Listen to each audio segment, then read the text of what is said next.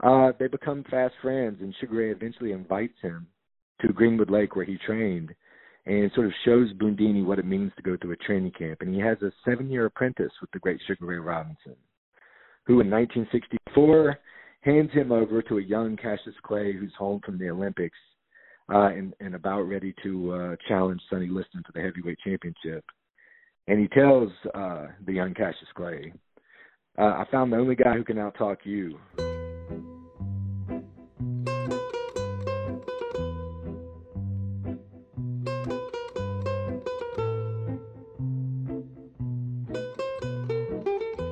Hi everyone, welcome to this week's episode of Tourist Information. My guest this week is author Todd Snyder with a new book on Bundini.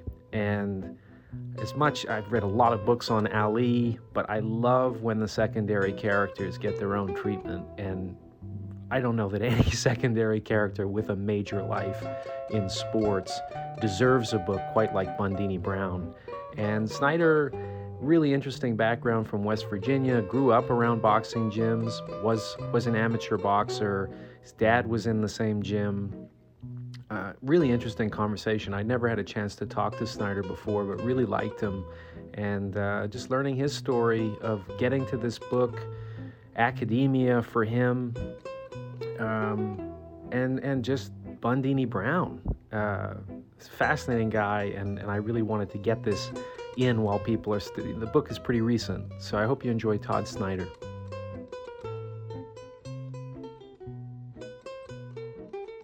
How you been? Good. Thank you for inviting me on the show. I appreciate it. I'm excited to chat with you. Yeah. So why don't we just start? How did this book project come about for you? Well, it was a long and winding journey, I'll say it that way. Back in 2014, my school founded this festival we call Hip Hop Week. I'm an English professor at Siena College in Albany, New York, and I teach courses on hip hop history, along with writing courses and speech courses. And due to this program we had on campus called the Damietta Cross Cultural Center, we put together a week-long celebration of hip hop culture as a diversity initiative. To celebrate the culture and all of its elements. And our keynote speaker for the very first festival was Chuck D from the hip-hop group Public Enemy. And, of course, my students were familiar with Chuck D because on the first day of my hip-hop class, I played this ESPN documentary called Ali Rap.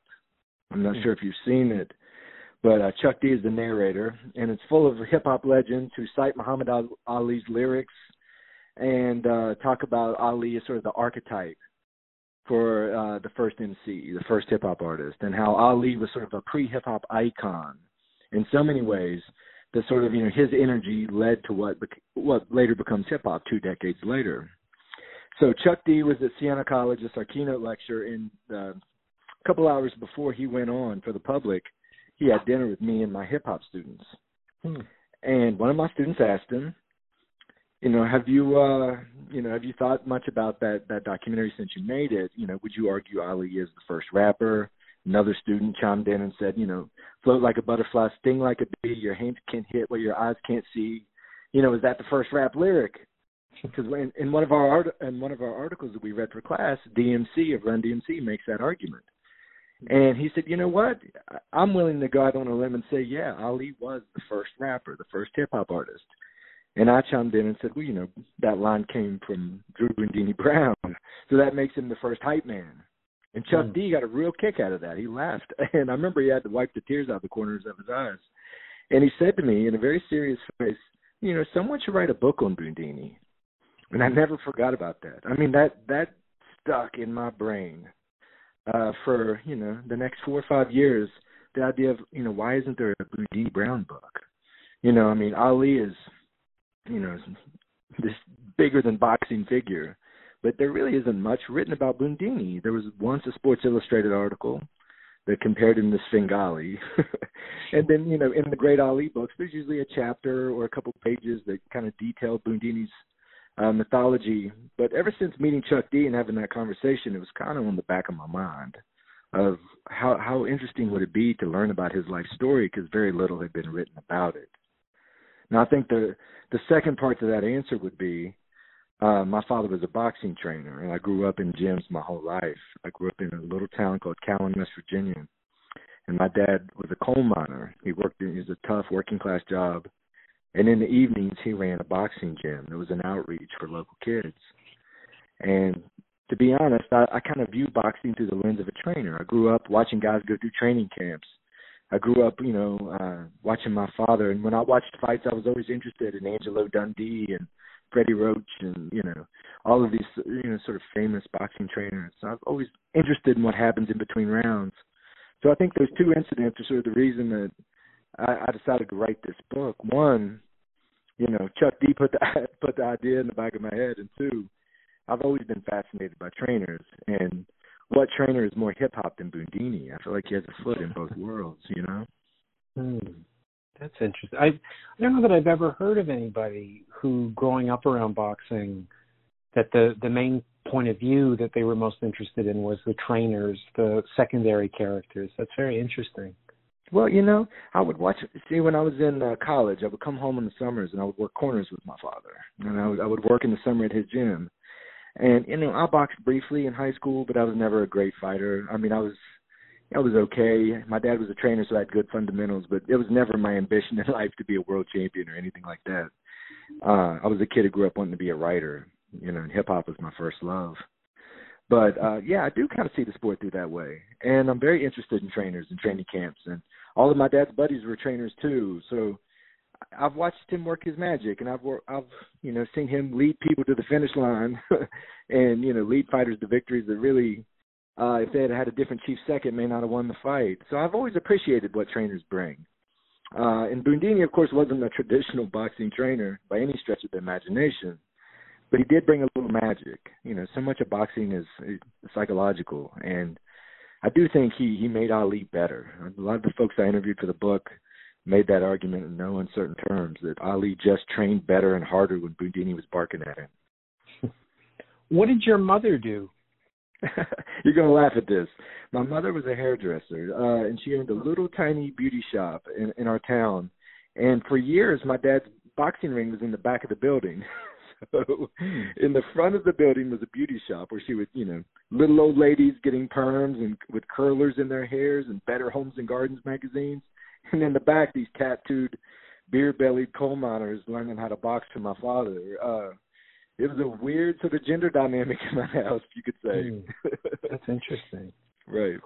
When you look at sort of contemporaneous boxing gyms in relation to what you grew up around with your dad and maybe meeting other people in boxing and learning about the gyms that they came from, boxing moving where it is now to only really being able to survive in major cities if it's catering to Wall Street types or, white collar boxing, that kind of thing. What do you think about that? That as cities gentrify, so do the gyms. Yes. That's a wonderful question. In fact, that's one of the most interesting questions I've been asked thus far during my little media tour. Make no mistake about it. My father's gym was a community outreach. If he would have charged $5 a month in gym fees, we would have no fighters. This is one of the poorest parts of Appalachia. I mean, cyclical poverty, and it has been poor since my town was originally a coal camp founded for the mines. So poor since its inception. So all of the kids in the gym were kids from alternative school, kids who had single-parent house homes, kids who had parents who were on drugs and alcohol pretty heavily. It was a way for my dad to steer kids in a better direction. He paid all of their USA Boxing gym fees. We did fundraisers to buy them trunks and uniforms for when they competed.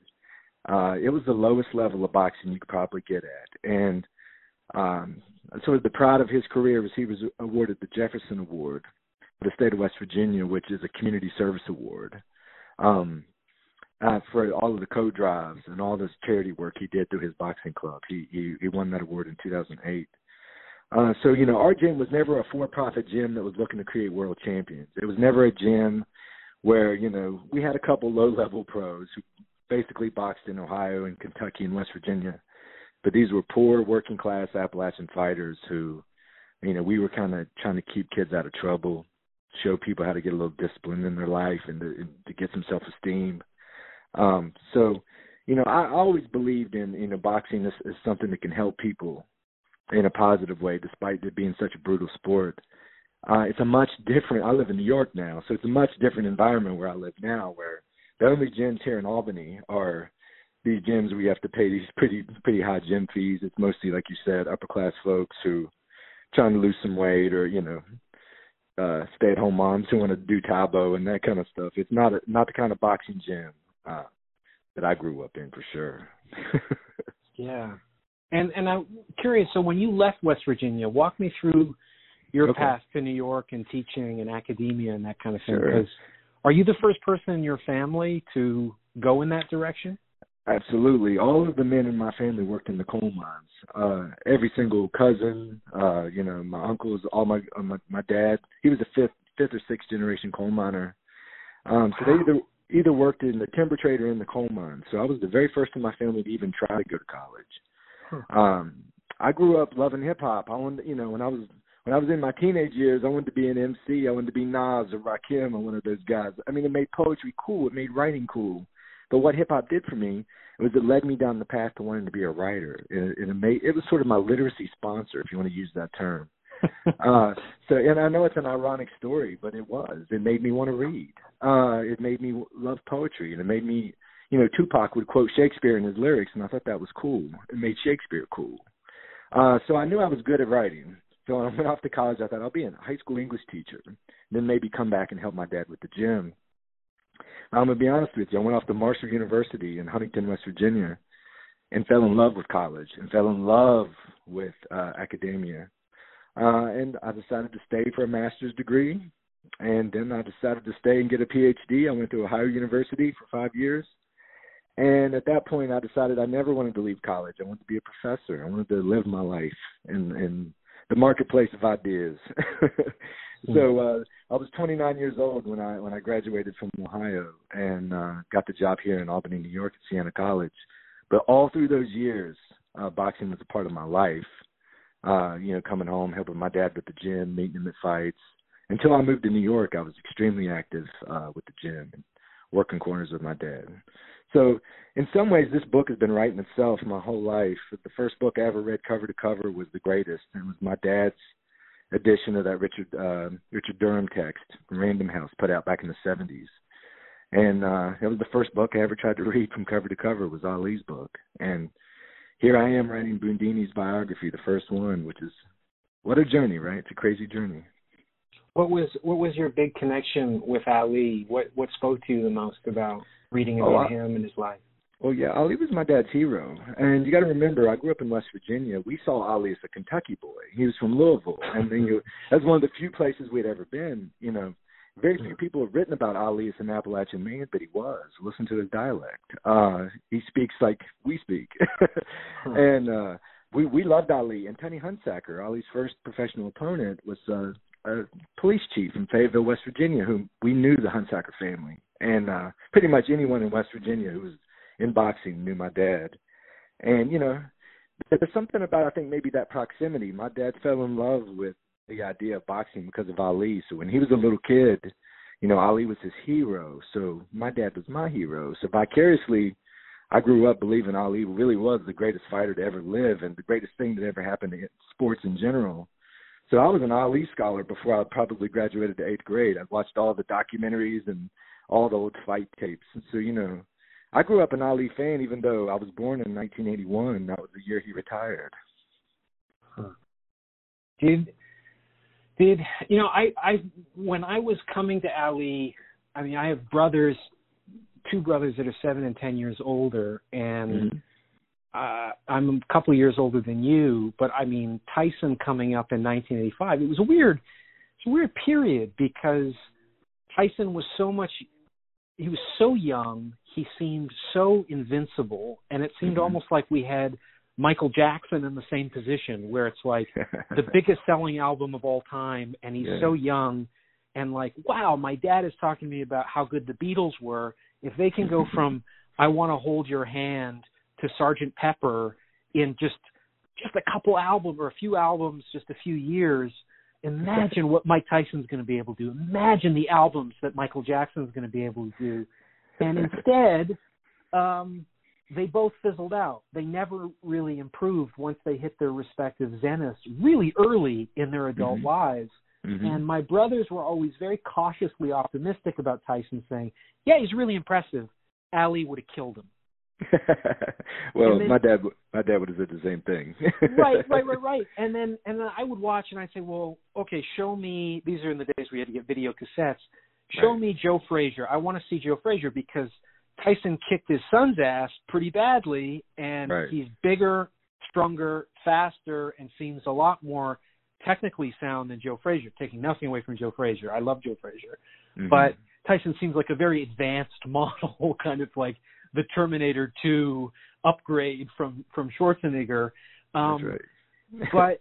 but watching Ali go through like his 20-year career, and of course Tyson has his 20-year career, it was so interesting to see the different permutations of Ali. Him kind of starting off almost like Floyd Mayweather, where really unpopular, the braggadocio just doesn't land with people. Obviously all the racism and the backdrop that he had with it. But then moving into this figure that I knew because he'd show up at Tyson fights where he is the secular saint. He offends nobody. He's one of the most beloved faces on earth.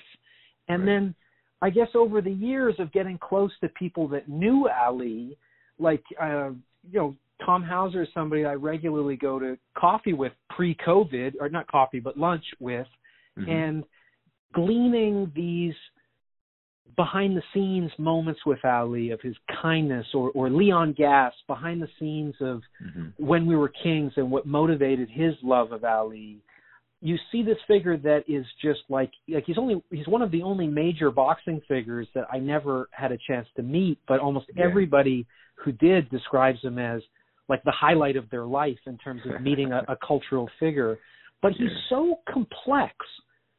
Like there's just so many layers to how heroically brave he is, and then you get like the Mark Cram take where it's like, Ali didn't stand up to anybody. He was pushed around by everybody in his life. He didn't really have any original ideas. He was a mouthpiece for the Nation of Islam. He goes virtually bankrupt at the end of his career, but gets saved by that deal licensing his name. Had the same kind of, the Nation of Islam and the Ku Klux Klan were pretty similar in being pro-segregation. Ali has a really bad track record with misogyny. How did your evolution come about with Ali shaping from you reading about him as that first book to, say, getting us to where you were at in assessing him in this book that you wrote? Well, as a kid, I watched all the documentaries and studied all that stuff with my father. But, as you grow up, you begin to form your own perspective and your own sort of sensibility about what a person's legacy means. I would liken Ali in some ways to Tupac Shakur in hip-hop, who was seen as sort of a saintly figure in hip-hop, but also had some sort of tragic demons and some tragic flaws, too. And also someone who sort of built up his own mythos. It was bigger than his own, his own image was transcendent beyond hip-hop, and Ali was certainly transcendent beyond boxing. For me, it did change. I watched the documentaries over the year. I saw I think it was the HBO Ali Frazier thing where it talked about Ali speaking to the Ku Klux Klan, and you start to realize that some of the stuff that was coming out of the nation was pretty radical stuff, and he was behind, and he was behind it. And you're right. You do change as you go through the years, and you form your own opinion. Ali never stopped being a hero to me. He never stopped being one of the most charismatic, interesting figures ever. But as you get to know the people who knew him well, and one of my key sources was, of course, Boudini's son, and Gene Kilroy, and Kalia, and Larry Holmes, and George Foreman, these people who could really give me some great stories that hadn't been printed yet. You do start to see that, he was a human. He was a man. So I will say at the end of the research, you don't just see him as sort of this idea. You see him as a person who had some of the flaws and problems that you mentioned in your question. Certainly he struggled. He struggled in some ways, that he was a human being like the rest of us, and that his fame was a type of fame that I don't think I would want it. I think that was one of the takeaways I had from really getting to know people who were close to him, is that it's a type of fame that I'm not even envious of, right? Mm-hmm. And his son said to me one time, he said, imagine if everybody laughed at your jokes, even if they weren't funny.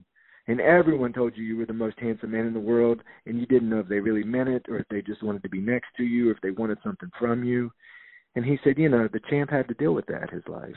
And one of the reasons he kept Bundini around all of those years is that he was a little semblance of reality for Ali. He was a friend who wasn't afraid to stand up to him, wasn't afraid to correct him, wasn't afraid to argue with him about religious principles or issues of race and segregation. Bundini was very vocal about those things to Ali, and multiple people have told me stories like that. He wasn't a yes man in the sense that he gets painted sometimes, that whatever Ali told him to do, he just tucked his tail and did it. That's not who Bundini was to him. They were lifelong friends, but they had their tiffs and disagreements and arguments, and as much as they were alike, they were polar opposites, Ali was, a guy who didn't drink. Bundini was someone who struggled with alcoholism. Bundini married a white Jewish woman at a time where that was extremely taboo for a black man.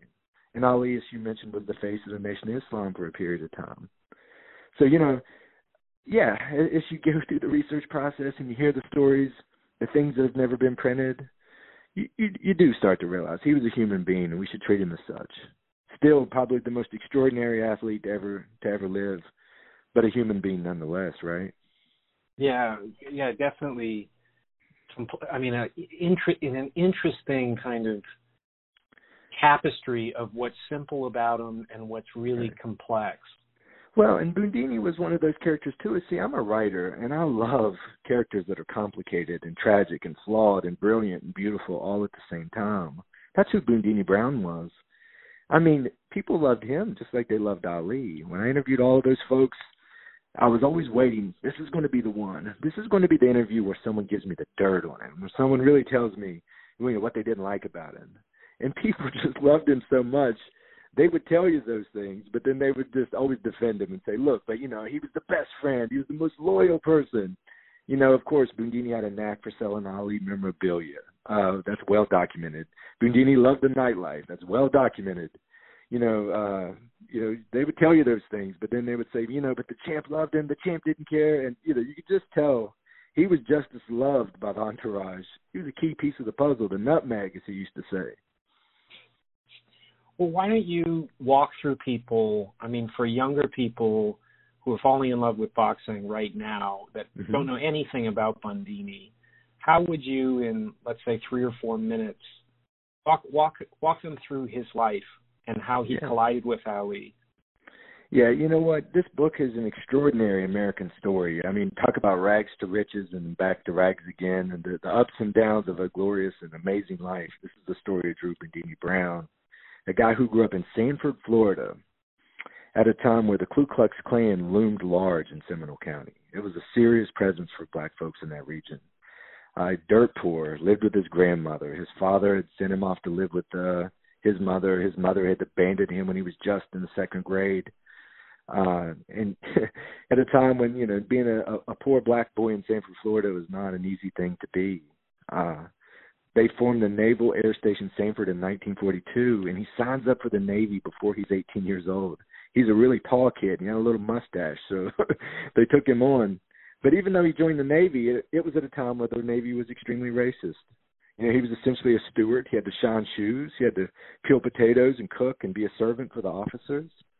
But the Navy takes him around the world, and he becomes this nomadic world traveler. And that's where he gets the nickname Bundini in a port in India. These girls see him in his fancy uniform, and they holler Bundini at him. And that means lover, or roughly translates to the word lover. And they nicknamed him Bundini Brown, so that's what he was for the rest of his tour in the Navy. Well, after the Navy, he joins the Merchant Marines, and after the Merchant Marines, he ends up in Harlem. And I asked some of his relatives, why did he go to Harlem? And they said, well, he heard there weren't any celery crops there, because he wasn't wanting to go back to Sanford, Florida, where all that hard work in the citrus groves and then the celery crops was waiting on him. So he goes to Harlem at a time where the Harlem Renaissance is in full swing. He hangs out at all these jazz joints, befriends all these famous jazz musicians like Miles Davis, and eventually gets an apartment above Sugar Ray Robinson's Golden Gloves barbershop. where he meets a former welterweight champion named Johnny Honeyboy Bratton. And Bratton becomes his gateway to Sugar Ray Robinson, who is intrigued by Bundini right from the start.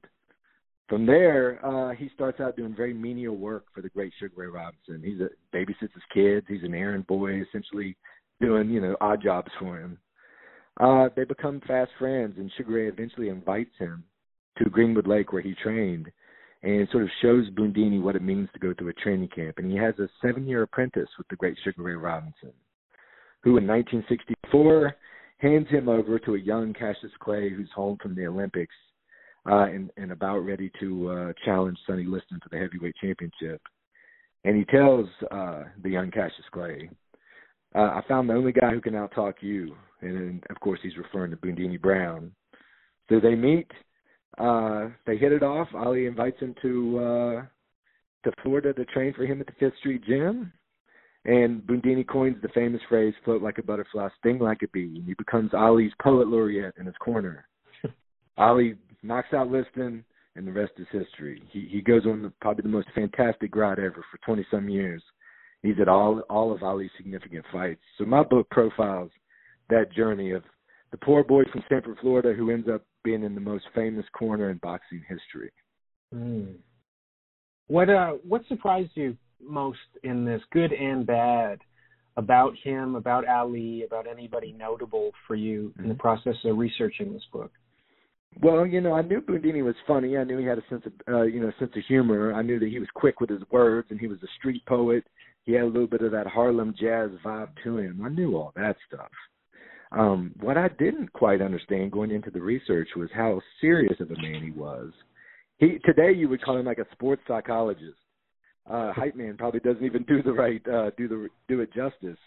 He was there to sort of get Ali ready, up in the morning to run, get him ready in the gym, to keep him focused, to make training fun and motivational. He was sort of like Ali's personal motivational coach. And I didn't understand how serious of a man he was and how deep his philosophies were and all the things he had learned from Sugar Ray Robinson during their decade-long friendship. He passed on to Ali. And here's how I describe it to folks who don't understand how this works. Imagine if you wanted to be a film director and Steven Spielberg was your idol, and he said, look, I've got this guy who works with me on my films, and I've taught him everything I know, and he really helps me when I'm working on my movies. I want him to come work for you. You would take him on in a second. Ali looked up to Sugar Ray quite a bit, and he wanted a little bit of that magic Bundini gave Sugar Ray. And, of course, with Ali, he found his most famous pupil, right? Yeah. It was a friendship that went over 20-some years, 40-some fights. Yeah, that's interesting. I think a lot of people look at Ali as something that's just like a primary color, but early Ali coming to New York was completely sycophantic to Sugar Ray Robinson, dressed like him, imitated him. That's one thing I didn't know going into the research. I had read that before, but I didn't know the extent of how much he looked up to Sugar Ray. So the fact that he took him on and replaced Rahman with Bundini in his corner really isn't that surprising when you know how deeply motivated Ali was to be like better than Sugar Ray or the next Sugar Ray. Right. Well, and what do you think it was like for Bundini? I mean, the ride of Ali, it's interesting the way he's had treatments of him, because I think, we're in a country that just loves nostalgia and we love boxing on the way up, but these guys are awfully disposable. Once they lose, especially if they lose badly or there's something tragic. I was thinking this morning I was doing an interview with a film critic about the Emil Griffith documentary, and one interesting feature about that is that boxing killed both of these people. I mean, dementia pugilistica is what killed Emil Griffith, and being beaten into submission and going into a coma for 10 days killed Benny Paret. But Ali has, as you say, one of the most inspiring, iconic images and stories in the history of sports. I mean, even beyond sports, culture even. But his descent is often omitted in documentaries. I mean, When We Were Kings, there's a minute, 2 minutes talking about the effect that boxing had on him. But all the rest of it, I mean, almost immediately after that, you get a highlight reel of him at the absolute peak of his youth. What was it like for Bundini being on this ride of the ups and downs of Ali's career? Because Ali's career seems like it's 10 Hall of Fame worth careers. Yeah, sure. I mean, you think about it, it was an epic poem he lived. It was like Beowulf or something. He fought dragons and you know, came back from the dead and came back from exile. I mean, it's larger than life stuff that was wrapped into race and politics and war and religion. I mean, Ali's career was bigger than boxing because his career was so wrapped up into the story of the time period in which he was born. Right. To answer your second part of your question, though, Bundini, his ride was interesting to follow, too. I mean, you think he grows up in Sanford, where, of course, Jackie Robinson was ran out of town when he played minor league ball there. Sanford is where, you know, a lot of your contemporary listeners will remember that's where Trayvon Martin was murdered. So his time in Florida marks a certain time period. And then Bundini finds his way to Harlem, and he's there in the jazz scene, the Cotton Club. He's there with all the things that are happening, the intellectual movement. He was friends with James Baldwin, for goodness sakes. He was there in Harlem around the movers and shakers and thinkers of a society that was sort of black-owned. These were black proprietors. It was their own little section of New York City, and he was part of that, too. And then he gets to go with Ali, and he's a part of he was there the day Ali turned himself in for, refusing to be inducted into the United States Army. Bundini was there, part of that exile. He was with Ali quite a bit during that time period. And he was there for the resurrection. He was there for the time that Ali came back and was sort of, defeated by Frazier and had to pick himself up from another loss to Ken Norton, in which he suffered a broke jaw. So the book does sort of profile the ups and downs of Ali and how they sort of were the ups and downs of Bundini as well. You're right, though. We do ignore what boxing did to the champ. And I wrote in my book, the sad part is Ali knew what it took to be great, and he was willing to do it. He was willing to take the punishment to do it. Most of us don't want to be punched in the face. That's why we admire these guys so much, because they're so brave. Ali knew exactly what he had to do, especially in that second half of his career. And the best way I can sum it up is Drew Brown III, Bundini's son, came home one day, and he said, "Dad, I want you to teach me how to box." And he said he tried to do his little Ali shuffle, and he was serious. He had made his mind up. He wanted to be a fighter. And his father told him no. He said, "You're going to be the educated Drew, and you're going to do something I can't do." And he said, "You're not going to carry a spit bucket around, and you're not going to take punches." So Bundini knew what these guys were going through. And his famous phrase was, everyone sees, but only a few know. And what that means is that everyone sees the glory and the belts and the moment of triumph. But very few people know what it takes to get in the ring and what you have to go through to even make it to the ring. And then very few know what you have to endure to win. And Bundini was there. He had learned that from Sugar Ray, that boxing was a savage sport. And, he watched Ali deteriorate. And in some ways, as Ali began to deteriorate, so did Bundini. Right. Do you think, I agree with you that there's huge courage in what Ali's doing, but one of the things that I think added a more robust understanding of Ali and sort of his contradictions and complexity is he was kind of afraid of a lot of things, like a lot of little kid things. I don't think he had to grow up very much in many fascinating ways, which is what allowed him to have persevere this child-like quality. People I know that interacted with him just said all he wanted to do is make you smile, make you laugh, and that kind of thing. But there's another side to him that I remember Harry Benson, Life Magazine's photographer forever, said that Ali had the eyes of a snake when you were watching him fight. He said, being up close with him, that was a murderous intent that was there. That he only said the only other time he saw it was like Bobby Fischer. Bobby Fischer had that quality in his eyes that was corrosive to look at. It was really scary to see what was behind it.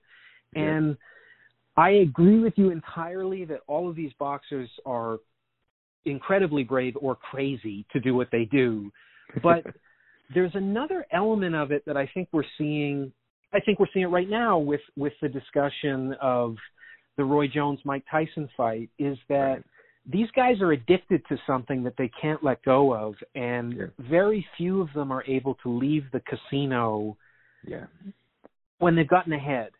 And it makes me think increasingly, like when I've seen people that are really invested in gambling, that they're not sticking around until they win. They're there until they lose. They're masochists by nature. And I felt as though Ali, even though throughout his career he's talking about stepping away, he was going to retire really early in his career. Roy Jones at the Olympics was going to retire after the travesty in 1988 in Seoul, Korea. Tyson said the same thing, and yet they just can't let go of it until the choice is kind of made for them by a damage or just a savage beating, or just the economics of the sport. I wonder, when you look at Ali's career and you look at Bundini being beside him, as it got darker and darker and darker and the odds got taller and taller and Ali finally, Larry Holmes or Trevor Berbick, what was it like to revisit those last chapters of Ali where, it's as if he's trying to rehash what happened in Zaire, and increasingly it's just like, wow, this dreamer is it's going too far here, and it's suggesting something that's not about courage or audacity and that sort of thing? That's a great question. Let me tell you, one of the things I did not anticipate was how hurt some people were over that Larry Holmes fight and that Trevor Berbick fight. Of course, Bundini is begging, one more round, and Angelo Dundee finally stops the fight in the Larry Holmes fight for Ali.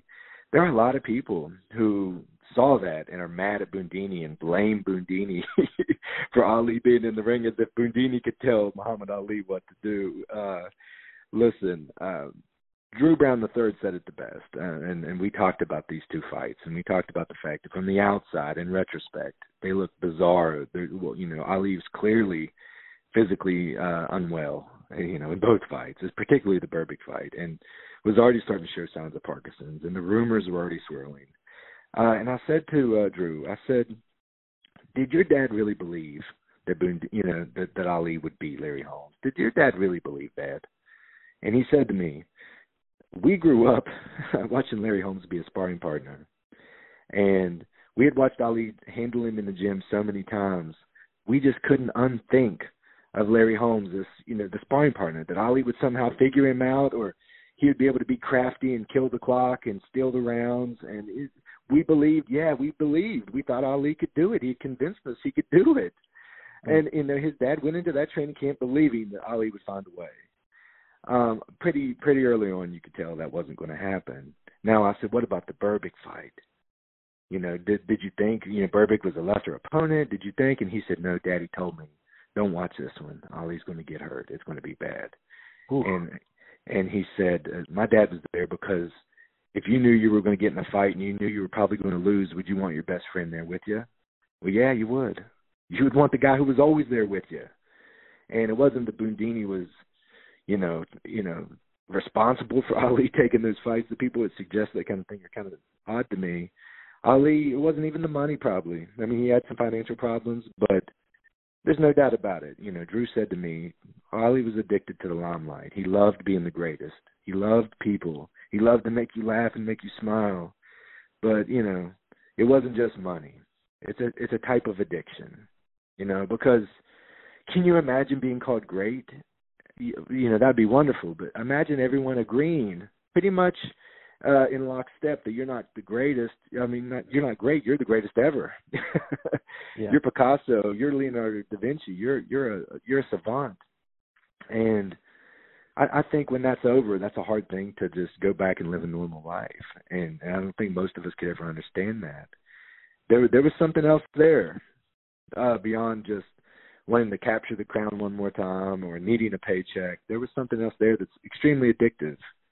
And you see it in athletes in all kinds of sports do this type of thing, but particularly it's the story of boxers, and we're seeing it now.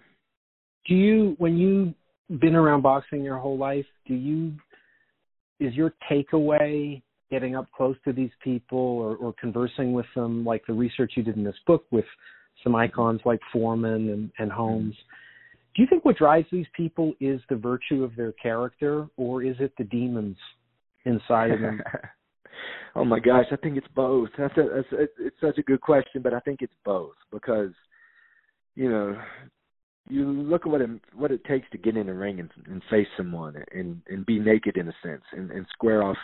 I mean, it's something, like I said earlier, most of us avoid, and it's humiliating. When I boxed, I was never afraid of getting hurt, my nose busted or anything. I didn't want to be embarrassed in front of my friends or people who watched. That was the fear. So, these guys climb into the ring and do this at the highest level when your life is literally on the line. You could be killed in the ring. I mean, these guys, especially at the heavyweight division, I mean, George Foreman, you couldn't be more damaging than a George Foreman hook to the ribs. I admire it, but I do think they're driven by their demons. They're driven by their backgrounds and their circumstances. Even myself, going from being a little trailer park kid in West Virginia to a professor in New York, I understand that fear of not wanting to go back, that fear of not wanting to lose everything you've gained. I understand that. I think that's something a lot of boxers, they experience that feeling. Do you think that there's also an addiction to gambling with that risk of, I mean, exactly what you're saying. I mean, any other athlete, you lose a game,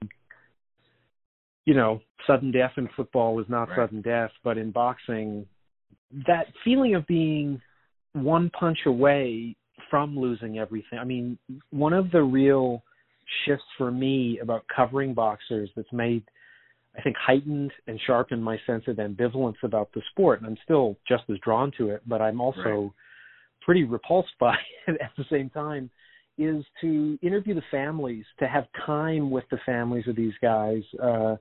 I remember asking Roy Jones Jr.'s wife at their house in Pensacola, all the highs that you've had with this guy that you adore, and the kids that they had are so nice. Are they worth the lows? Are they worth going to Russia and watching Lebedev separating your husband from his consciousness and everybody's cheering and laughing and thrilled? Yeah. And she just looked at me like I was crazy to ask the question. She's like, not even close. Yeah, listen, my dad would have kids in the gym, and I would watch these kids turn their life around and do really well and clean up their act, so to speak. And you were so proud of the trajectory they would be on, and then one would get knocked out. And that hurts because you care about the person so much. And, my father did have a fighter in his gym once have a brain bleed and had to have emergency surgery. And that's a scary, scary thing. And, to be honest, he used to tell the kids in the gym, a bad day in baseball means you didn't hit the ball. A bad day in boxing could be your life. And, my dad always believed boxing was for the lowest rungs of society. It was for the people who had no other chance but to fight their way out of their circumstances. And you're right. There's a gamble there. You think of a guy like Evander Holyfield who repeatedly defied the odds. He was always, had some big upsets in his career. I mean, Ali was the same way. For as great as he was, and we all said he was the greatest thing ever, he was an underdog against Liston. He was an underdog against Foreman. He was an underdog a few times as well. Most of the time in his big fights. I mean, not most of the time, but almost 50-50 compared to, say, Tyson, almost never an underdog. Yeah, and you're right. And I think one of the things that is a part of that addiction or that dark side you're talking about is that sort of you beat the odds, that idea that, everyone said you couldn't do it and you can do it, and you did do it. Bundini was the guy who was barking in Ali's ear, telling him that was going to happen. Bundini understood his imagination. He understood the way he thought about things. When Ken Norton broke Ali's jaw, Bundini went to the hospital the next day and said, you realize how great this is going to make you? Now no one's going to think you can win the rematch. You're going to do it again. You're going to shock the world again because of this. And he called God Shorty. He said, Shorty, this is Shorty working. This bad thing happened because it's only going to make you greater. And he was like this ultimate optimist. And I think fighters get that sort of mechanism in their head that, they defied the odds just to make it, out of those circumstances. You look at what Mike Tyson came out of in Brownsville. It's not an easy place to come out of. I recently interviewed Zab Judah, and he was talking about the realities of growing up in that area. If you make it out and become any kind of success story, you start to believe in yourself more than you believe in what the rest of the world tells you true and false. So you can't really knock guys like Roy Jones or Muhammad Ali for, not listening to the naysayers because they defy the naysayers so many times. Yeah, another feature, though, I think, is both Ali and Jones. Huge amount of faith goes into their narrative, goes into their psychology. Yeah. And right. I remember first having some time with Jones and asking him about that he's still going, almost pushing 50. Right. And he just said, every time I get a CAT scan to check my brain, do you think God would let me do this? Do you think he would allow me to have clear tests when my brain gets checked if he didn't want me to do this, if I wasn't serving him in some way by doing this? Yeah. And so I said, okay. And I was just thinking just on the most basic level of response to that. And the first thing that popped into my head was, has God ever said no to anything that you wanted to do? Ever? And yeah. He thought about it, and with no irony, just said, no, I don't think he has. And then just moved on to the next subject. And I wondered with Ali, I know a funny anecdote that Hauser told me about him was, he had a lot of hypocrisy about his obedience to his faith in terms of the womanizing and various other areas. But he really did become a lot more dedicated and disciplined. And Hauser's way of vetting him when they were working together on Muhammad Ali, His Life and Times, was to say, do you swear to Allah, like this item is true? And he said he never caught him once. Every time that was put to him, Ali answered honestly, and he never caught him in a lie. And I thought that's interesting that Ali, there was a real evolution post-boxing where he just seemed no doubt to... about it. Yeah, and I wonder for Bundini, I guess the last thing we could touch on is just his kind of strange death. Yeah, you know what? A lot of stuff has been misreported on his death, and this was a hard thing to talk about with the Brown family. I'll tell you, we saved it for a little further down the path because Drew doesn't talk about death, and he doesn't like to talk about sad things. He likes to talk about good things, and I understand that impulse. His death was very strange. I mean, at the time it happened, it was 1987. Bundini was living in this little apartment in Los Angeles. Ali was living in Los Angeles at the time as well. He was married to Veronica Porsche. And, Bundini essentially was there hanging out with Ali, who was working out in the local gym to stave off the effects of Parkinson's disease. So they would pick him up a couple of days of the week, and Ali would go to the gym and kind of do his little workout. And Bundini was there right there with him like he'd always been back in Deer Lake or Fifth Street Gym in Miami. And Bundini was having some problem with alcoholism. When Ali's career stopped, the drinking really took a hold in a really bad way. He had battled that addiction his whole life, but when Ali was training, the folks told me he was better. He was sober. He would show up ready to work. He was never hungover or messed up at the gym. He was always on point, ready to work. But in between fights, he would fall off the wagon. He would have trouble. And at the end, there were no fights, and the alcoholism was really getting the best of him, and he was struggling bad. One night he had been out drinking late, and he tripped down a flight of stairs, and he broke his neck, and he was paralyzed. And he lived for a couple of weeks, but he got pneumonia in his lungs, and he eventually passed away. It was sad because Bundini really never had the opportunity to have a life after boxing. If you remember, he was in those Shaft movies. He was actually in 6 feature films, so he was sort of making a name for himself in Hollywood, and it actually did some real acting in some of those movies. Maybe he could have had a career in the films. He was out in L.A. He could have, right? I mean, he was great. I mean, just physically and his speech and energy, amazing. His son told me a beautiful story. His dad couldn't read or write well, so when they gave him the script to Shaft, him and his son memorized it in the kitchen. And still to this day, his son knows every line in both Shaft movies. He can do his dad's lines. And his dad did have a really unique talent. He was in The Color Purple, the Steven Spielberg movie that came out right before his death. I mean, he was someone who was starting to sort of maybe find a different path, life after boxing. He trained James Quick Tillis for a couple fights, but that didn't really carry on.